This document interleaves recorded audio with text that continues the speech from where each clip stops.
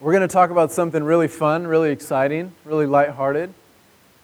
Um,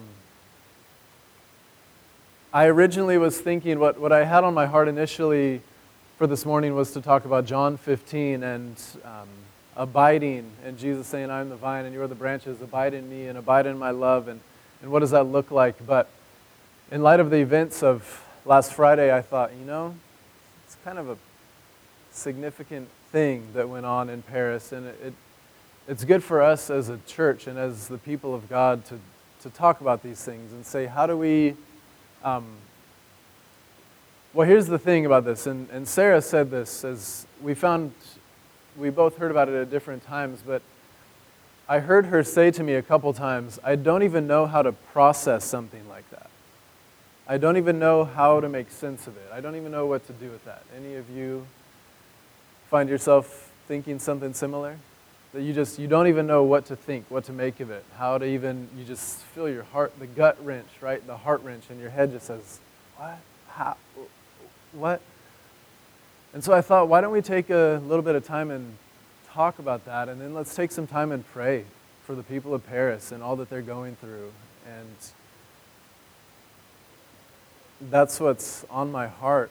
My understanding is, and the statistics are differing, but my understanding is that there were around 160 people killed, something like that. Is that right? And around 300 something, and growing. And it took place, there was an explosion outside of a soccer stadium. I remember seeing a video about that. There was the concert, there was the restaurant, right? And there were a few other things, and we just think, how on earth? Like, how can we even do anything about that? And so the thing that I wanted us to bring our attention to at first is the reason we say, I don't even know how to process something like that, the reason I don't know how to make sense of something like that is because we're trying to make sense of something that is senseless. We can't rationalize it because there's nothing rational about it. And when we talk about evil, it puts us in this really sticky situation because it's often easier just to kind of insulate ourselves. It's interesting that this building here actually has no windows. Well, I mean, those don't really count, right? But we often live, or it's easy to live kind of in this place where, and it's often a temptation to kind of just want to insulate our hearts because to actually feel the weight of what that reality means is just heavy and painful.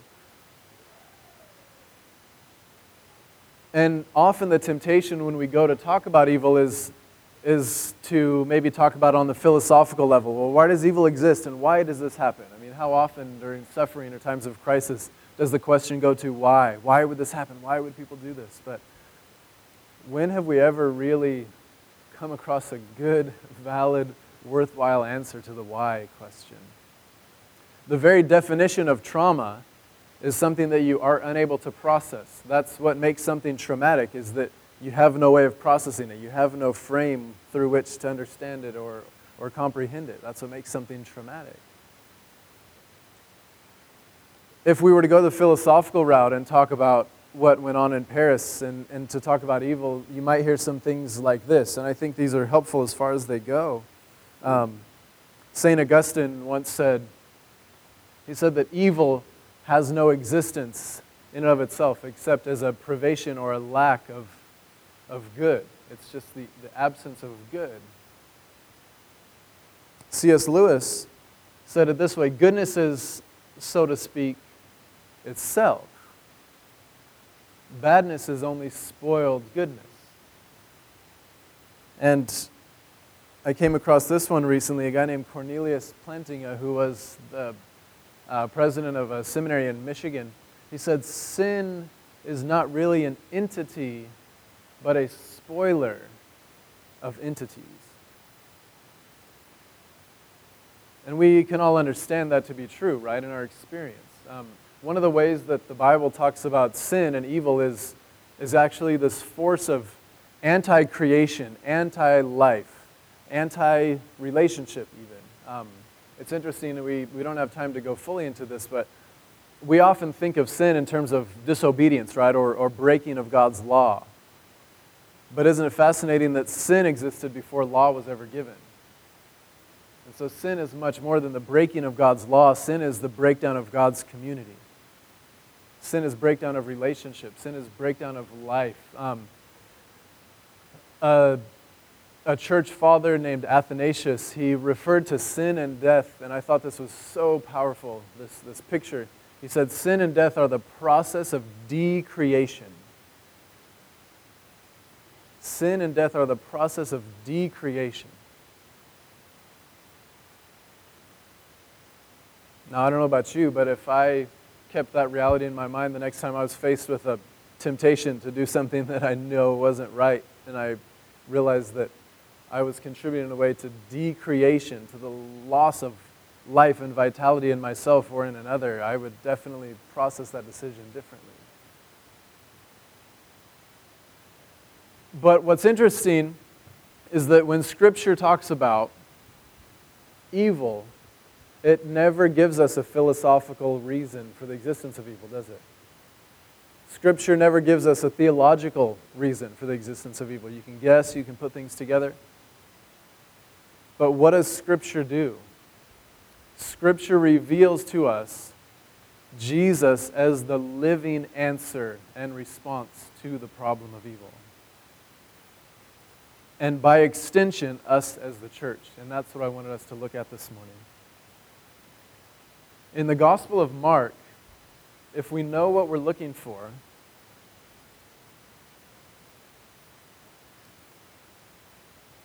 let me give you an example. Mark chapter 4, verses 39 through 41. Let's read this together real quick. Jesus is on this boat with his disciples, and there's a storm, and the disciples who are fishermen are freaking out. And it says that Jesus woke up and rebuked the wind, and he said to the sea, "Peace, be still." Then the wind ceased, and there was a dead calm. Can you imagine?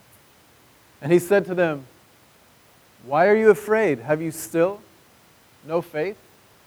And they were filled with great awe and said to one another, "Who then is this that even the wind and the sea obey him?" How many of you read that and you're like, wow, that's pretty cool that Jesus has that power? That's pretty amazing. Or the story of Jesus walking on water. And have you tried to walk on water before? Those of you that surf, it's kind of cheating a little bit, but similar idea. Try without your surfboard next time. See how that goes.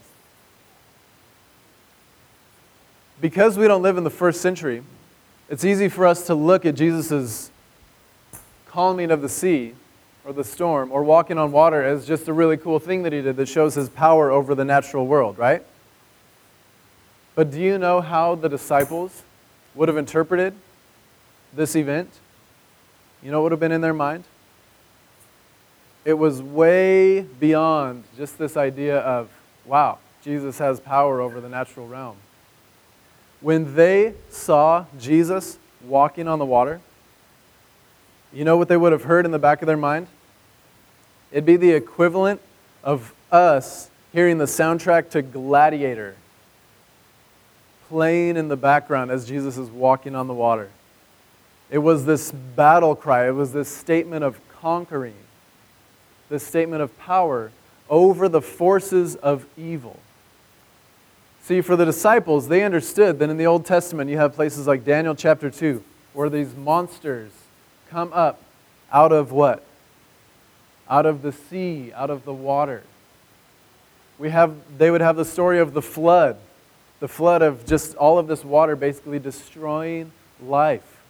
For them, they equated the sea with chaos, with evil, and the forces that warred against God's world. It was a symbol in real life of evil that was unseen. And so when they see Jesus walking on the water, he's saying, this has to submit itself to me. This evil, this force of anti-creation, of chaos, of destruction, it submits itself to me. That's a whole different thing, isn't it? To just, oh, look at, I can take a shortcut.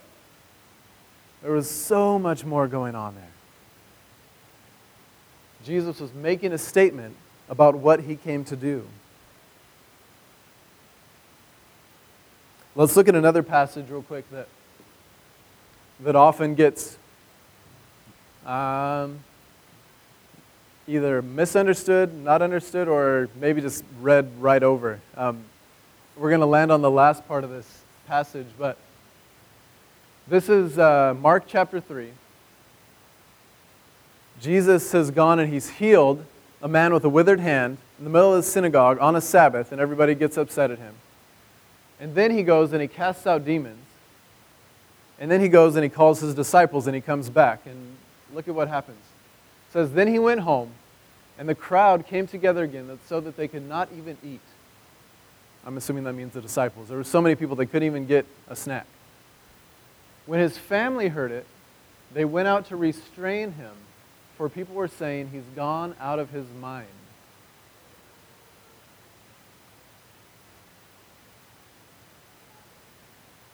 And the scribes who came down from Jerusalem, now think about this for a minute.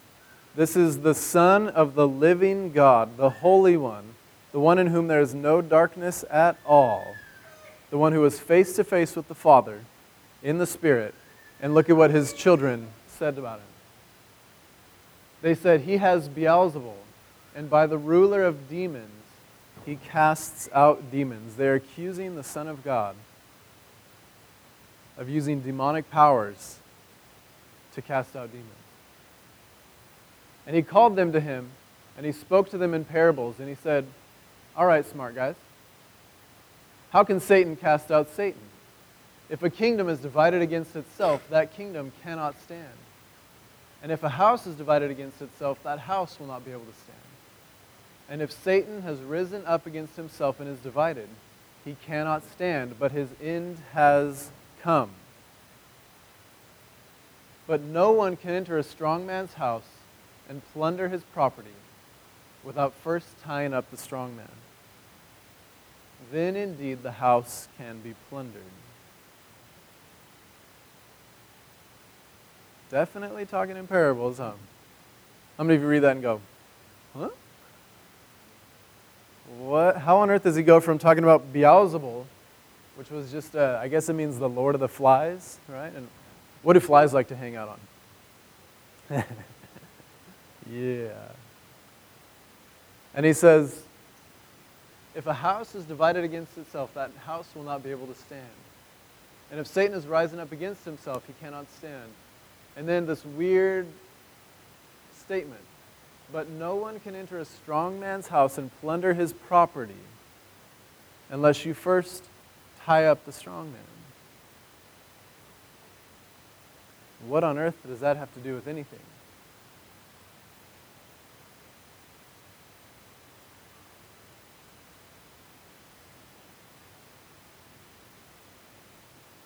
Did you know that for them, their understanding of the ruler of the world at that time, remember when Jesus is tempted and the devil brings him up on top of the mountains and on top of the temple, and he says, if you bow down and worship me, I will give you all of this. It was actually his to give. I don't think I put them in here, but 2 Corinthians 4:4, it refers to Satan as the god of this age, the ruler of the house. And what Jesus is saying here is he's saying, look it, if you want to go into the world and take back what Satan has done, the people that he's bound, what did Jesus spend most of his time doing? What kind of miracles did he do? Freeing people from the demonic, bringing truth and replacing lies with truth, and bringing healing to the broken and those that needed restoring. His life was about setting the captives free. And what Jesus is talking about here, I believe, is what he was doing on the cross. He's saying this ruler of the world, this God of this age that has these people bound up, this force of evil that has been unleashed on the world, I'm actually binding that force of evil up. This is what Jesus is saying. He's saying that the cross is not just some example to follow or some event to reflect on, but actually an achievement against the forces of evil that we are called to work out and implement throughout the world. Can I say that again? Jesus is saying that the cross, that his death on the cross, is not just an example to be followed. It's not just an event to reflect on. It's actually an achievement to be implemented throughout the world. Jesus says, on the cross, I bound up the strong man, the evil one, the one that had the power of this world, the power of oppression, that would cause sickness and death and broken relationships. He says, I am binding that power up. Now you, church, you disciples, go into the house and take back what he has taken from us. You want to hear something fun that I like to do to students at YWAM? If you haven't learned this about me yet, I like to kind of mess with people's heads and get reactions and make them go, what did he just say? And I like to confuse people just because I have nothing better to do with my time. So I often get asked to go to YWAM training groups and talk about missions. And you would expect that, at least they're expecting that when we talk about missions, there's going to be a lot of guilt, right? They're going to be guilted into moving somewhere and doing something. There's going to be a lot of talk about people going to hell. And so if you're going to talk about missions, you have to talk about how it's our job to go and save people from hell. I wish I was kidding, but that's really kind of the expectation. And so this is what I like to do when I teach on missions. I introduce the week by saying that every day, all around the world, literally this very day, there are people dying and going to hell. And they're like, okay, good. Here comes the guilt. Here's what we've been waiting for. And then I say, these people that are dying and going to hell, God is absolutely delighted by that. God is absolutely pleased. And then they start going, what? Wait. I was following you and now I'm not. And then I go on to explain to them that the people I'm talking about, the people that are dying and going to hell, are people that are dying to things like apathy and selfishness and comfort and materialism and living for themselves. And they're going to hell where it exists on earth to replace it with the kingdom of heaven. I tell them I'm talking about the church. That actually what Jesus is saying is that hell was not just a future reality for some, but hell was a current reality, the place where God's will, God's dreams were not happening. Just in the same way that heaven is the place where what God wants is actually happening, and that can start now, hell is the place where these forces that war against God are having their way, places of injustice and oppression and brokenness. And Jesus says, no, don't just worry about that as something that some people are going to go to someday, because that's not the point. The point is, I want the Father's kingdom to come today on earth as it is in heaven. He says in that same prayer, deliver us from evil. And he doesn't just mean someday, somewhere, sometime. Literally what Jesus is saying is, look, I want you to go to hell. Wait, what? He's saying, I want you to go to hell and replace it with the kingdom of heaven. I want your light and your love to go and bring what isn't there. And that's what Jesus started on the cross. See, what this brings us into is this, what's going on here? This brings us into this tension that the Vineyard talks about really well. It's this idea that the already and the not yet, that Jesus has already won this battle. Now it's our job to go and put it into practice. I'm not a historian. I don't know much about World War II, but if I say the term D-Day, what does that mean to some of you? Was D-Day the final battle in World War II? It was what? The turning point. And I think that what Jesus is saying is that the cross is the D-Day of the story of the world. He's saying there's something that happened on this day, and it didn't make everything perfect yet. It didn't completely rid the world of sin and evil and injustice yet, but it was the turning point. The tides had turned. The momentum had shifted. And what we experience in things like on Friday is when that momentum works against us once again and we say, wait a minute, it's a reminder of who we're called to be as the church. He says, go into that house where people are stolen, where people are broken, people are confused, people are lost. And go and replace that with light and love and hope and joy and peace and shalom.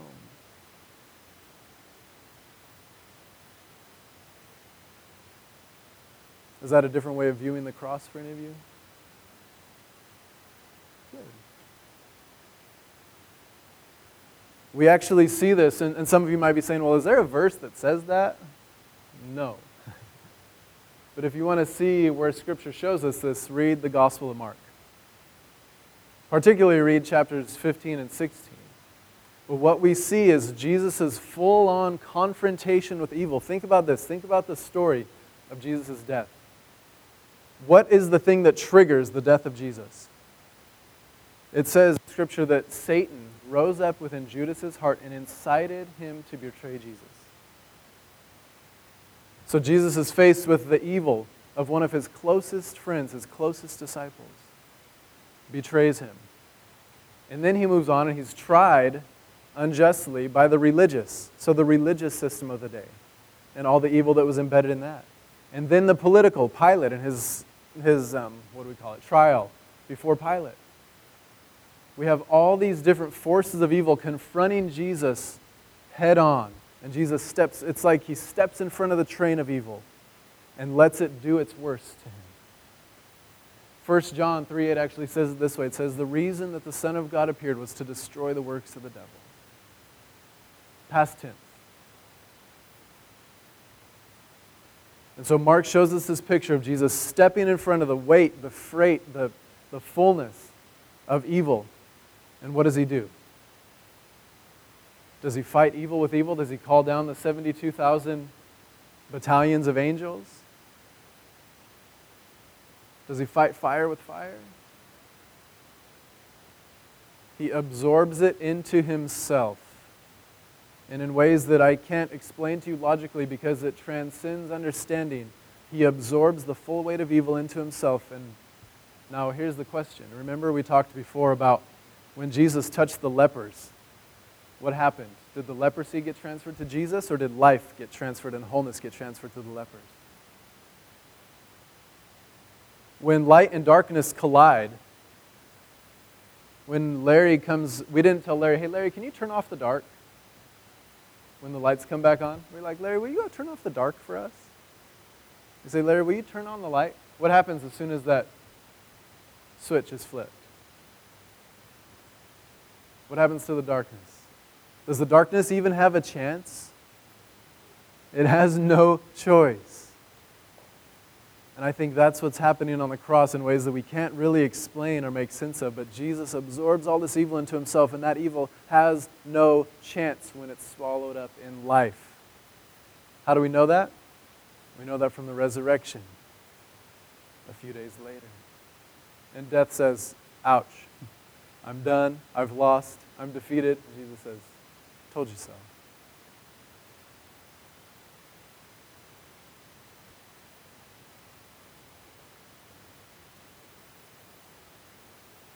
There's so much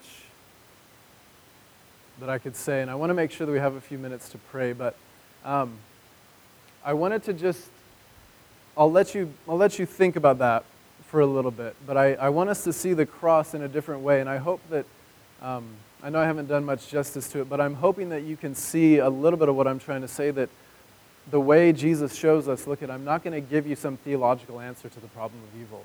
I'm not going to give you some philosophical answer. I'm going to become the response to the problem of evil in my very life and sacrifice itself. And that's what life in the Spirit does, is it empowers us to do that same thing. And where I want to go next, I think, is a little bit tricky. And it's not as tricky for me it's not as tricky for you. I think it's tricky for God. Is it possible for something to be tricky for God? Yeah.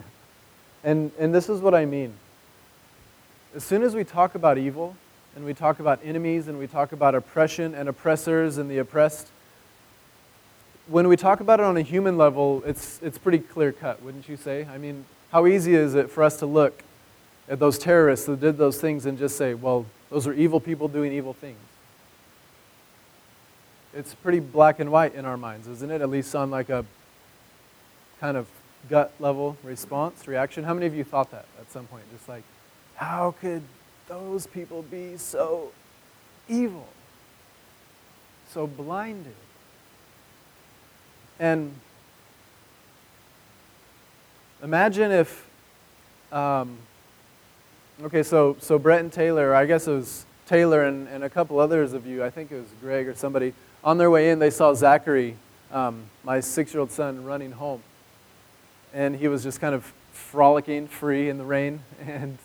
But imagine if Zachary, on his way home, one of you see him, and you see this older kid, like this 14, 15-year-old kid, see Zach, and just, for whatever reason, you don't know, just runs out of his front yard and runs and tackles Zachary, my 6-year-old, and starts beating him up. What would you do? Especially if you know Zach. Would you want to... How many of you would get Zach's back, so to speak? Right? I hope you would. But wouldn't it be easy to just say, oh, well, Zach was getting beat up by that bully, right? This nameless, faceless bully. But think about this for a minute. And those of you that are parents, you understand this. How much trickier is it? What if the person that was beating up Zach on the side of the road was Zach's big brother Joshua? Now, is that realistic and has that happened? They're brothers. But it's the same event, right? It's somebody bigger picking on somebody smaller. But if I saw that, do I just go and grab Josh by the neck and start, would I have to respond to that a little differently? If the oppressor is also my child?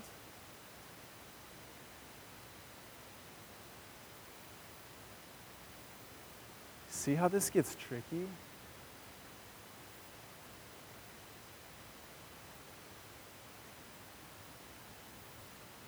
Because we read Jesus' statements like, I tell you the truth, it's easy for you to love those that love you, but I tell you, love your enemies and pray for those who persecute you. And for us, we're like, okay, I'll try.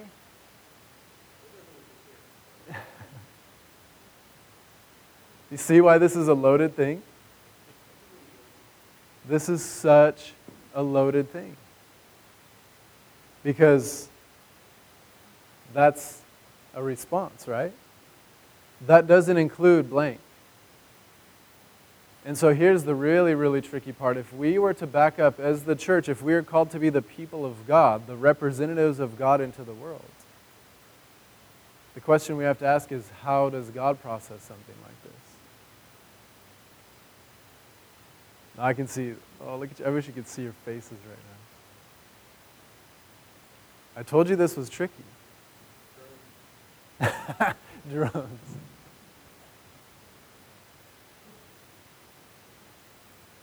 So this is the thing that I don't want to say,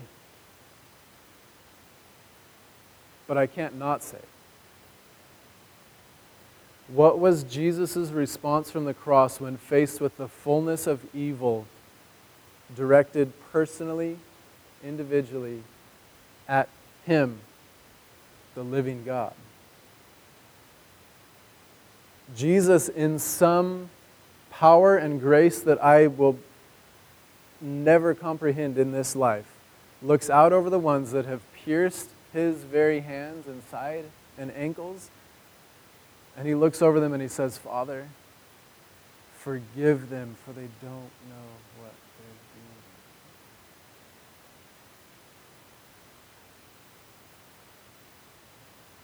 And the thing that's tricky about Jesus' statement, it's easy for those to love those that love you, but I tell you, love your enemies. The thing for Jesus is that even his worst enemies are still his children. See, there are scriptures that say, before you are enemies of God, but the thing that we often think is that that means enemies two ways. But have you ever had somebody not like you that you actually didn't have a problem with? Have you ever had somebody like you or dislike you that you actually didn't mind? There's nothing in you that didn't like you?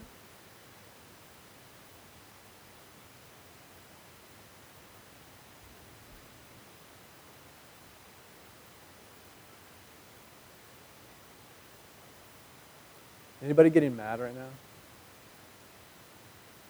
Anybody confused? Anybody perplexed at what could absolutely possess Jesus to be able to look upon those that did that to him and express forgiveness? See, what's the point of forgiveness? The thing that forgiveness does is it actually, if our sins have been forgiven, you know what that does? That releases us from the power of sin. When you've been forgiven something, it releases you from the power of that thing. And that's what Jesus is saying. I'm releasing you from the power of sin. I'm releasing you from the power of death. Now will you live like it? I'm even going to send my Spirit to help you do it.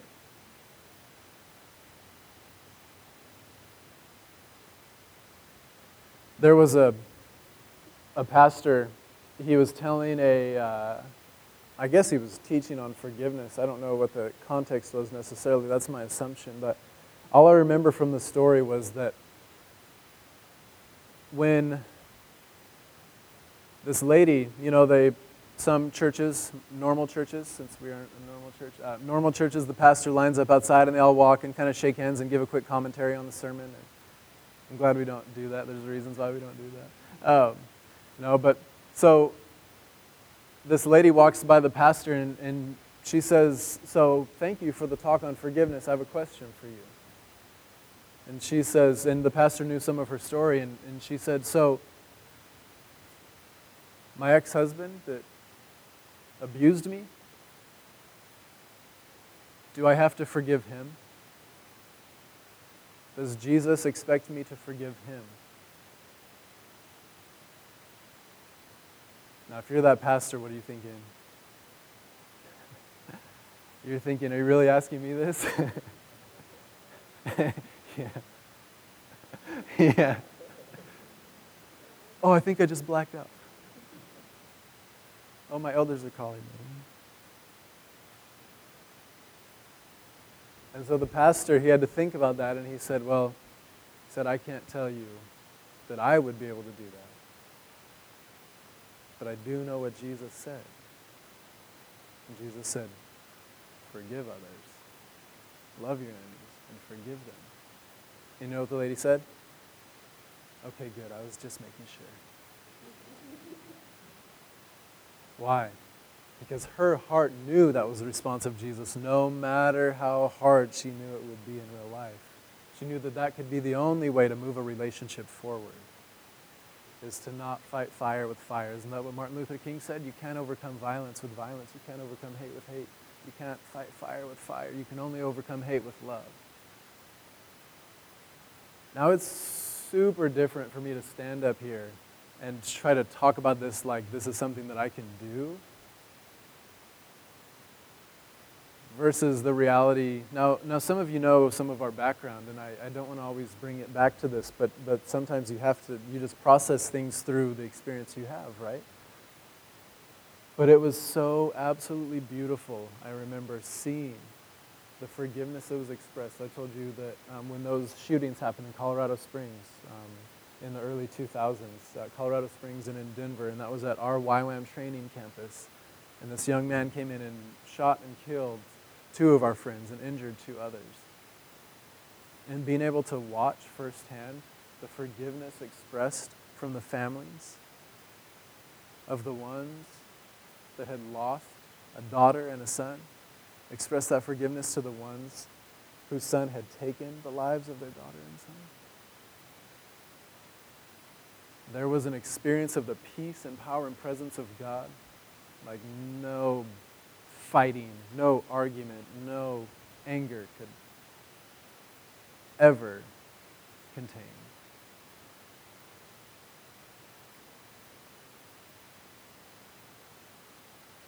Do you see why I said this is really tricky to talk about? Because the thing we need to try to wrap our hearts around, even though we can't wrap our minds around, is, God, how do you see this situation? How do you want us to pray? Not how does our gut level reaction inside us to pray, but Father, how do you want us to pray? How do you want us to respond? And the words of Donald Miller, and it's interesting, Ephesians chapter 6, it says that we wrestle not against flesh and blood, against humanity, but we wrestle against powers and principalities and powers of the air. We wrestle against systems of darkness. And I think it's important what Donald Miller once said. He said that in Christianity, we often get to the point where we actually shoot the hostages instead of shooting the enemy.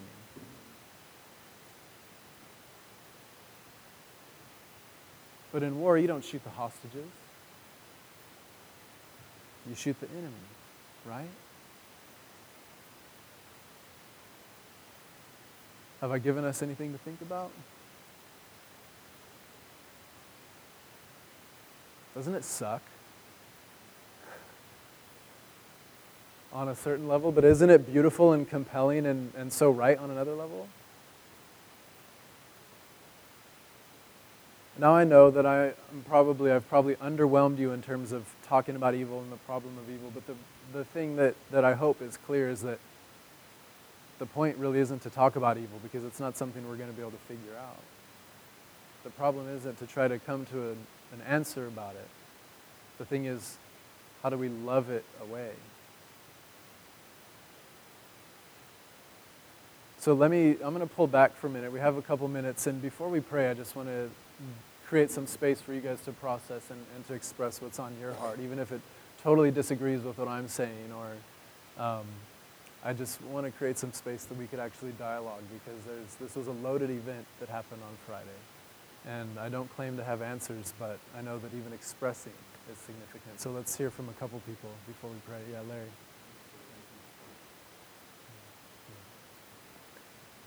Thank you, Pamela.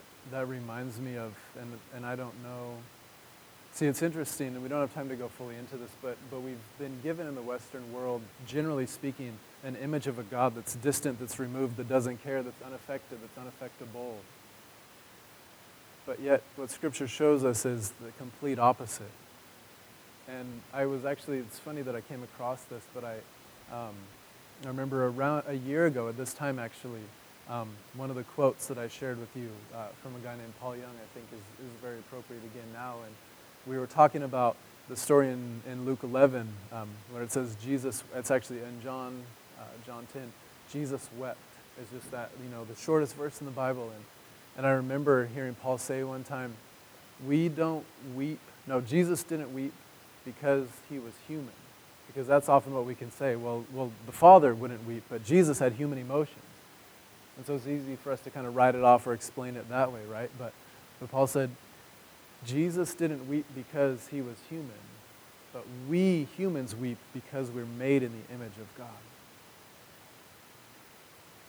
And just flipping that around and letting ourselves actually be confronted by the brokenness, the suffering that God allows God's self to experience, Father, Son, and Spirit, because of the destruction that we bring upon ourselves as God's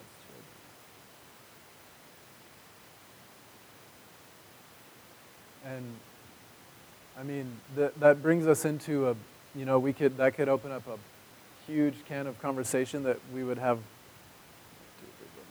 It's interesting that we could actually count how many there are in like 30 seconds this morning, but there would be as many strong, emotionally loaded opinions as there are bodies in this room right now. But I think the thing we need to keep in mind is that we're so far removed from that reality because we live in the Western world where persecution for our faith is not in our framework. We don't experience that. I came semi-close to it in China, just having conversations with people that had been interrogated and people that knew people that had been killed for their faith. But I think it's easier for us to just kind of, again, talk, and not that you're trying to do this, but it'd be easy for us to just have conversations around it. And I think the best response is just to take time in prayer and say, Father, would you show us your heart? In light of the New Testament reality that the early church actually spread, the thing that catalyzed the movement of the early church was persecution, was martyrdom, was them being killed by the Romans. And that came in and that actually catalyzed their spreading, their dispersing, so that we have what we have today. And so I think the prayer for me, I'll tell you what my personal prayer is going to be. Holy Spirit, you are the redeeming genius. You can take the most horrific, can I say bullshit? I just did, didn't I? I take it back, but we we don't have other words, do we? Again, it's like what word is strong enough? What word is strong enough to convey the despicable, destruction, horrific, tragedy, trauma? Just forget I said that word if you're hung up on that. But what other word do we have to talk about this? And this is the thing that gets me fired up is if the cross teaches us anything, the cross teaches us that the Holy Spirit can take the most profound, most utter, most horrific, most destructive trauma, death, all of the worst that evil can do, and turn it into the most beautiful thing ever. Because why are you sitting in this room right now? Because the Holy Spirit took something like you're describing and took that rejection, that death, and brought so much more life than death could ever try to squelch. If that doesn't get you fired up, if that doesn't give you some hope, I don't know what will. Are we having church yet?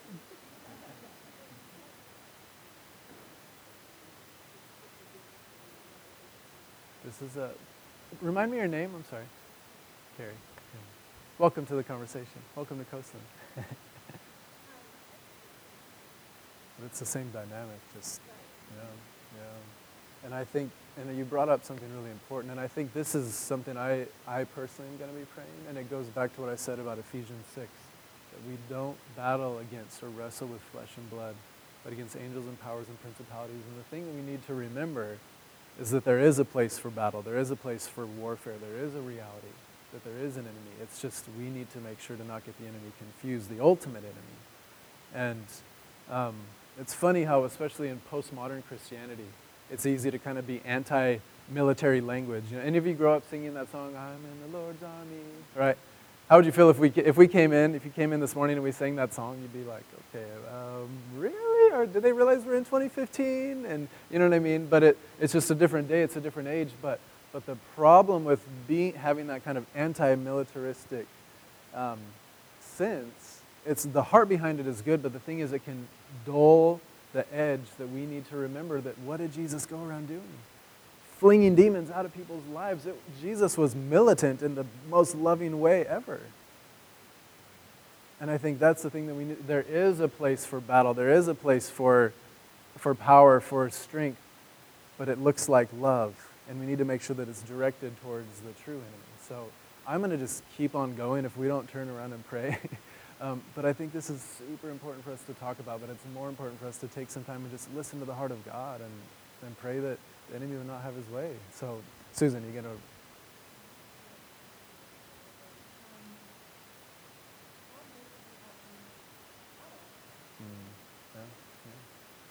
And that's a super good point, and my response to that would be, I hope you don't hear me saying that we're going to go into some battle, that this is the new Coastlands mission and battle cry, is to pray that ISIS would be supplanted.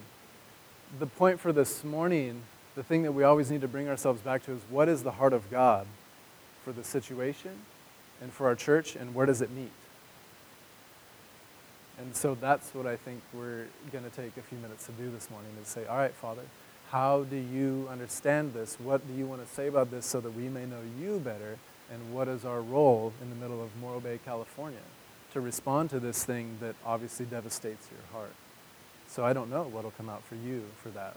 You know what I mean? I can't answer that, but it's a very important question. So are you jumping back there to say something, or did I say it?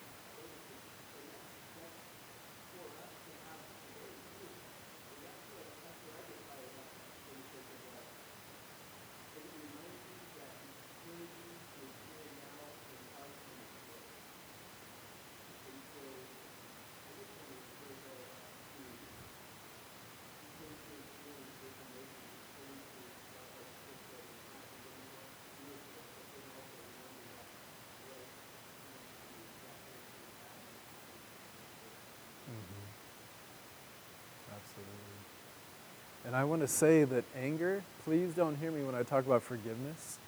Don't hear me saying that there's no place for anger and that anger is inappropriate or that being devastated is inappropriate. There's the path to forgiveness often goes through and contains much anger. And it's a very healthy and needed anger. That often if there's forgiveness and there isn't anger when there should be, that's not true forgiveness. You know what I mean? Because we haven't actually dealt with the weight of what's been happening. And so don't let that anger, feel like you need to push that aside or suppress that, but ask God what that anger is supposed to do and what that's supposed to be channeled towards. So we could...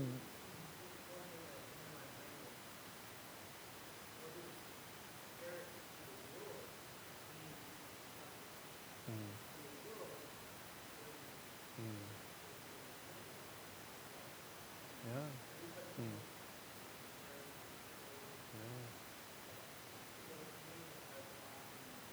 Yeah.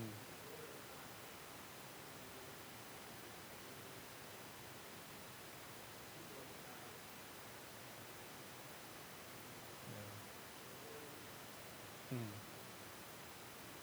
Yeah. I'm glad you said that. Yeah. Let's do this.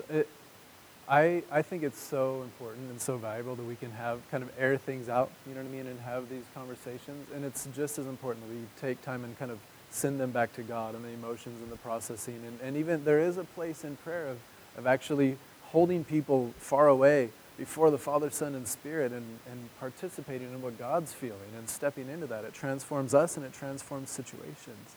And so let's just take a few minutes. It's 11:45, so if you absolutely have to go, play in the rain or whatever you might need to do, and we'll have to go get the kids in a few minutes. But let's get in groups of 3 or 4. So yeah, just look around you. Let's move around for a couple minutes. Get in groups of 3 or 4, and I don't want to guide too much how we pray, but I want to encourage you. I want to encourage you to take a minute or two and just say, God, what would you say to me? Would you show me your heart? And then pray according to that.